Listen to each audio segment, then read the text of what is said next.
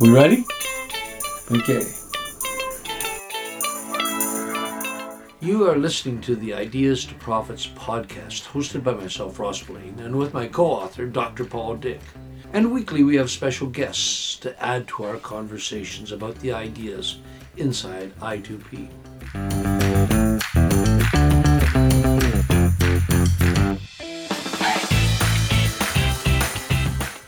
Download all the latest I2P episodes wherever you listen to your podcasts.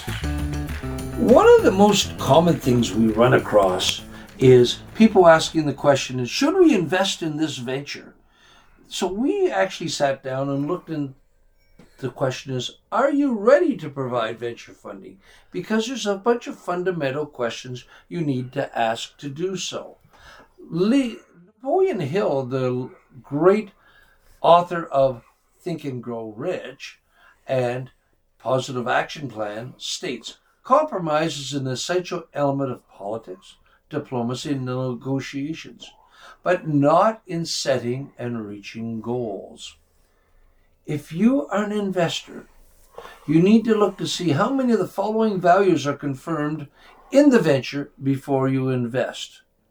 The rest of the discussion is going to be with Paul and Amber about how you rationalize these questions and what you look for. So let's get started with Paul and Amber to determine whether a venture is something we want to succeed in. Is question, has the entrepreneur, the objectives been written down?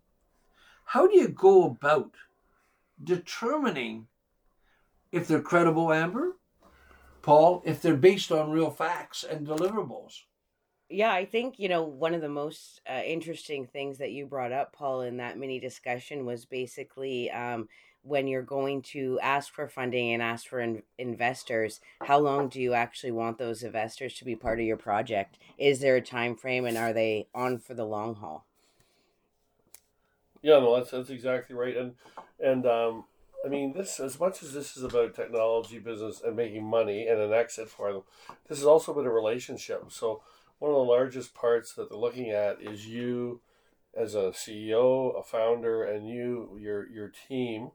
And if they don't like that, they're unlikely to invest in you. So it's kind of like layers of the onion. So layer one is approach them. These investors see thousands of opportunities on a regular basis. So the first layer is send them a convincing pitch, an intro, a non-confidential kind of, this is why we're great, this is why we're transformational, this is why we should be considered, this is why we fit with you, to gain their attention. And then if it fits within their space, and they're pretty quick at saying yes or no, they'll say, yeah, come on in for a discussion, but send us a pre-read. Sometimes it's with a confidentiality, sometimes it isn't.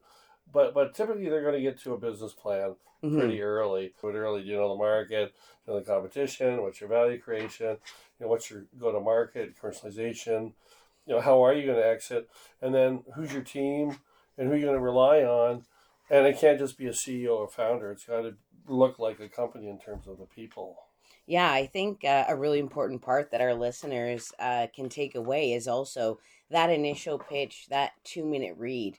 That's not your full-on financial business plan you're sending. This is a 5-page presentation that they can read in 2 minutes and quickly decide, are they looking to learn more about this investment or are they not? That's right. Yeah, because, I mean, you'll find certain investors interested and not interested in certain spaces because they're comfortable, right? And investors typically, the good ones, invest in spaces that they're comfortable with, so they can not only add money, but they can be smart investors. Sit on your board, sit in your advisory committee, and give you kind of good ideas in terms of strategy, tactics, and ultimately how to generate revenue. So that's really important. And so I'll hand it back over to you in a minute. But so a lot involves in the genetics, the DNA of the people. The CEO track record, can that person carry the commercial ball across the finish line? Sometimes they can, sometimes they can't. A lot of times you'll see a CEO morph from an inventor to a development person to a financial person. But every company is different, right? But the CEO needs to be able to run the ball across the team. But again, it's a team sport. And without all those other players, no one person can do it, and so you have to have a team that's fully committed to this plan. And I think it's important also for people to know that they are, once you have those investors, they are now going to be your stakeholders and they're a part of your team. So when you're asking for that funding, and I know I've read through this multiple times in the book, how much control are you willing to give away of your project? Do you want them to be able to come in and kibosh things? Do you not? Do they know that? And I think there's a lot of, miscommunication in that situation. And then 2 years down the road, you're like, well, it's my company. And they're like, well, is it? Or what was that initial agreement on? So I think it's important to realize when you are bringing on investors that they are going to be part of your team. They are going to be hands-on and they do want to know how they're getting their money back. They do have an invested interest. So yeah, and there's different kind of levels of funding that I think we all know about. You start off with friends and family and your own money, and then you move into typically angel investors, that have a smaller amount at stake and typically ask less at the beginning, and then private equity or venture. But they all have different needs, but they all eventually want to make a return on their dollar. But again, it's really important for the company, just like the investor, to look at the investor and say, is this the right fit with us? Because you want someone that's knowledgeable, that has the cash, it's going to be a positive, constructive force forward, versus someone that doesn't understand your space, that could, frankly, waste your time. So that's really, really critical. Often, there'll be a series, right? So you'll go through the whole series from the angels up until the larger amounts, private equity or venture, and then ultimately, there'll be a corporate probably enter, unless you're going to take this product to market itself, and they may also act as an investor in some different ways. So you have to get used to that. You have to get used to investors potentially bringing other investors that will co-invest with them, spread their money further, and also work with you. So as much as this is about technology, people, sales, value creation, it's really a people game. And without the right people team and the flexibility, especially of the founder, that to your point, Amber, if the founder can't give up control, can't give up equity, can't be flexible with the other members of his or her team and the investors, it's a real problem. It's interesting, Paul, because in our book we actually did our acid test. If you go to page 80 in it, you and I actually created an acid test, and there were 4 questions, and you and I actually went through those 4 questions once with a venture that you'd already put some effort into, but now we're questioning. And the first question that was asked was, would the leader of the company give up the major management position to see it being successful? yeah, and I remember, Ross, when you initially asked me that, I think we were dealing with a nonprofit, and really, if your passion is there for the product and what it does for people, you should be able to give up that management situation if that's truly your objective. And there is a lot on ego. And I can't quote off the back of my hand on the I2P book, but I remember reading it and thinking there's a lot of ego that goes around with those investments. And if you can step away from your project and let someone else manage it that will manage it better, I think that takes a lot of growth and, business maturity for sure. Exactly. The second question we've got in the acid test, which is really interesting, and we've been through it, would you give up the major equity position to get the money you need to be successful? How many ventures do we see where the people keep holding on to their equity and die because they cannot have the money that's needed to grow, Paul? Yeah, there's a pretty big variation. Certainly some people are ready to give that up. But, being able to kind of get your head around giving up control, giving up equity, shows a real maturity in a leader, which, again, this is a people thing. And so if investors see that, they'll see this is a mature person that knows how business works. You just have to look at the big corps in the U.S., how they've been structured, and how some of those individuals have actually minority positions in huge companies, are in incredibly wealthy positions. So it's like what they say, do you want a little bit of a huge company, or do you want a lot of nothing? And so, but that again is part of the people piece, which again, believe me, is a huge part of the assessment. After they get done in the financials and the technology, they'll talk to, as we talked earlier, to other people in the field. What do you think about this person? Can this person carry this ball across the piece? Can this people create a team that's going to rally behind him and her? Will this person will work effectively with us? Do they know how to read financial spreadsheets? So it becomes a bit of a personal piece. And what you say there, Ross, about the maturity in terms of being ready to kind of give some of the keys in terms of control of the company to somebody else is a big driver in terms of corporate maturity. It's interesting. Of the 4 questions that we've got in our acid test, this is the only one a investor can use a yes and statement. Oh, not often do we get to use those. Yeah, and I've seen it very often.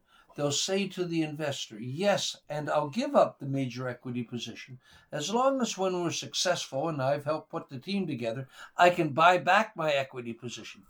Elon Musk owned 5% of Twitter. Now he owns 100%. If you get a little, you can always get more. But if you've got a lot, you can't degrade really well. This third question here is really interesting.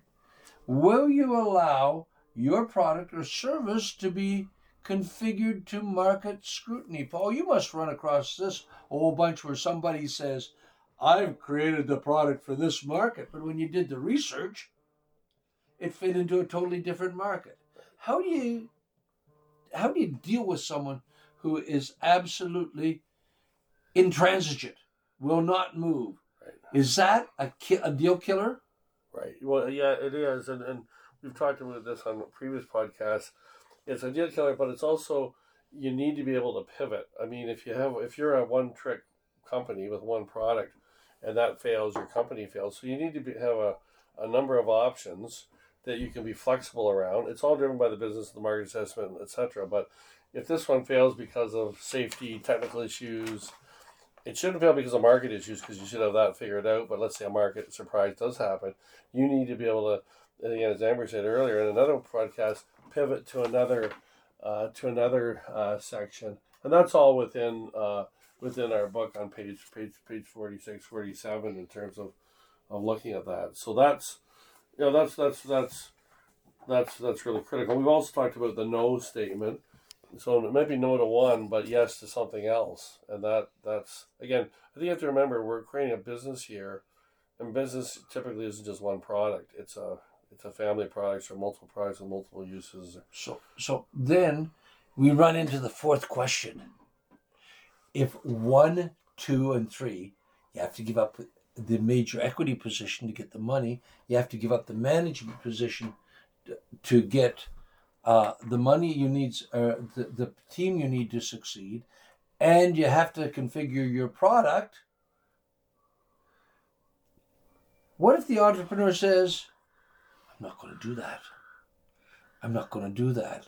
He said, do you want to stay with a venture where someone says, I won't take on 1, 2, or 3, I'm quitting, I'm taking my ball and go home?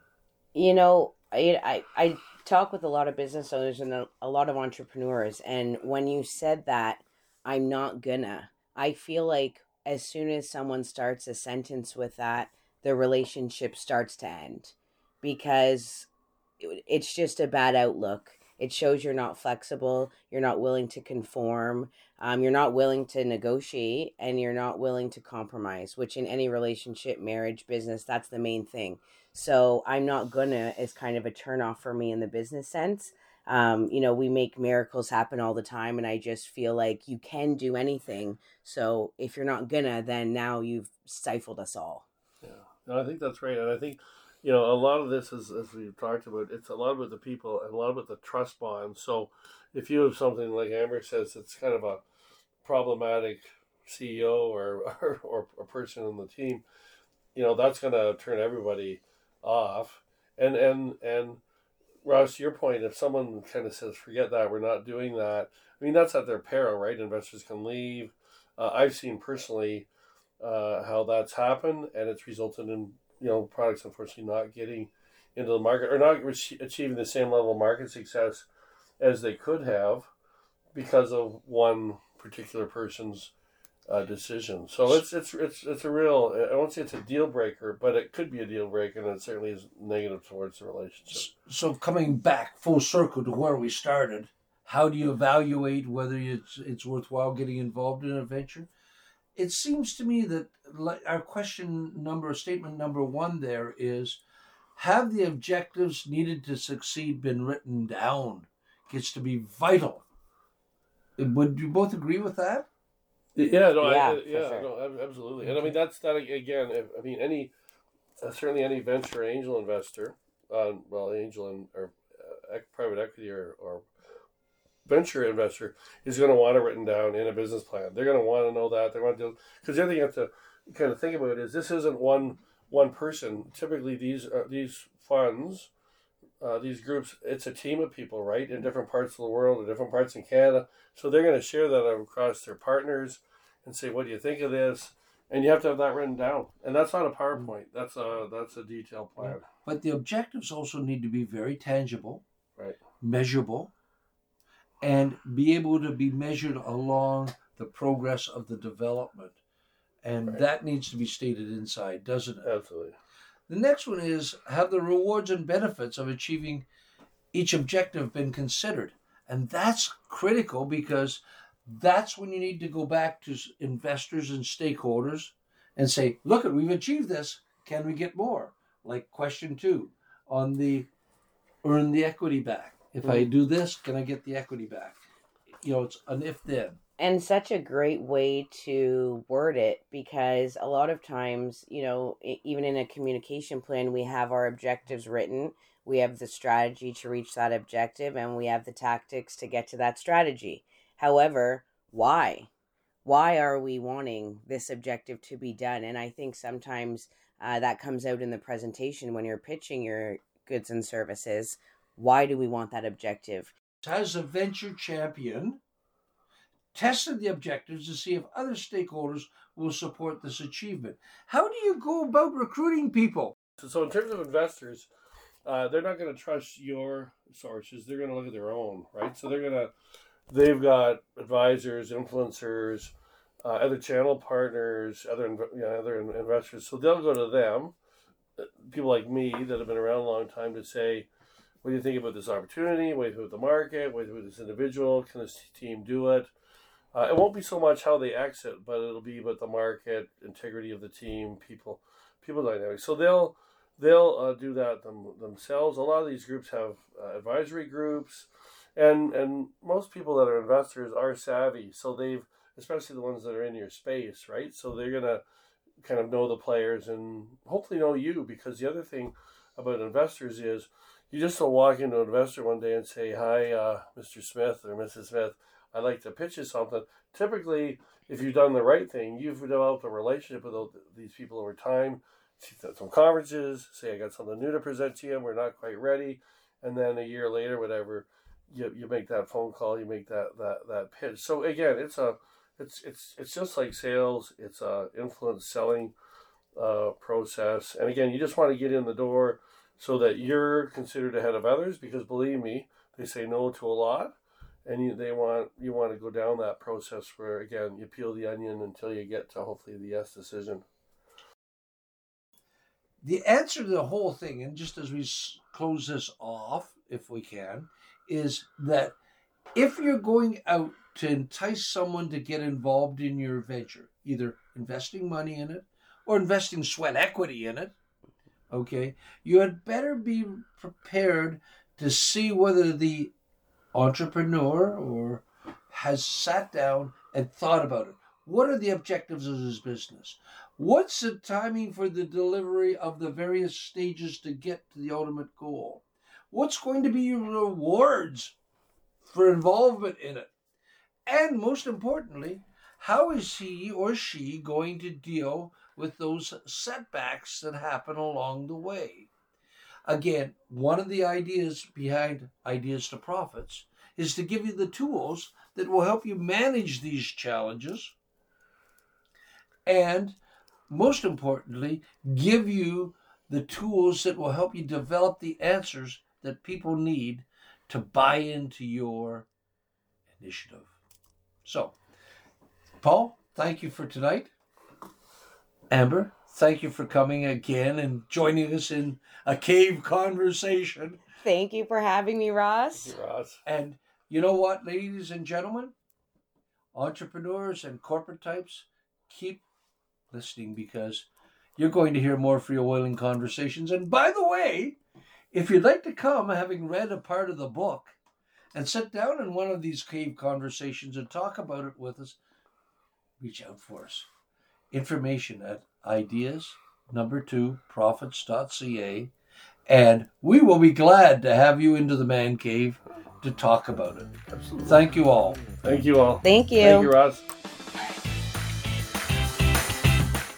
Download all the latest I2P episodes wherever you listen to your podcasts.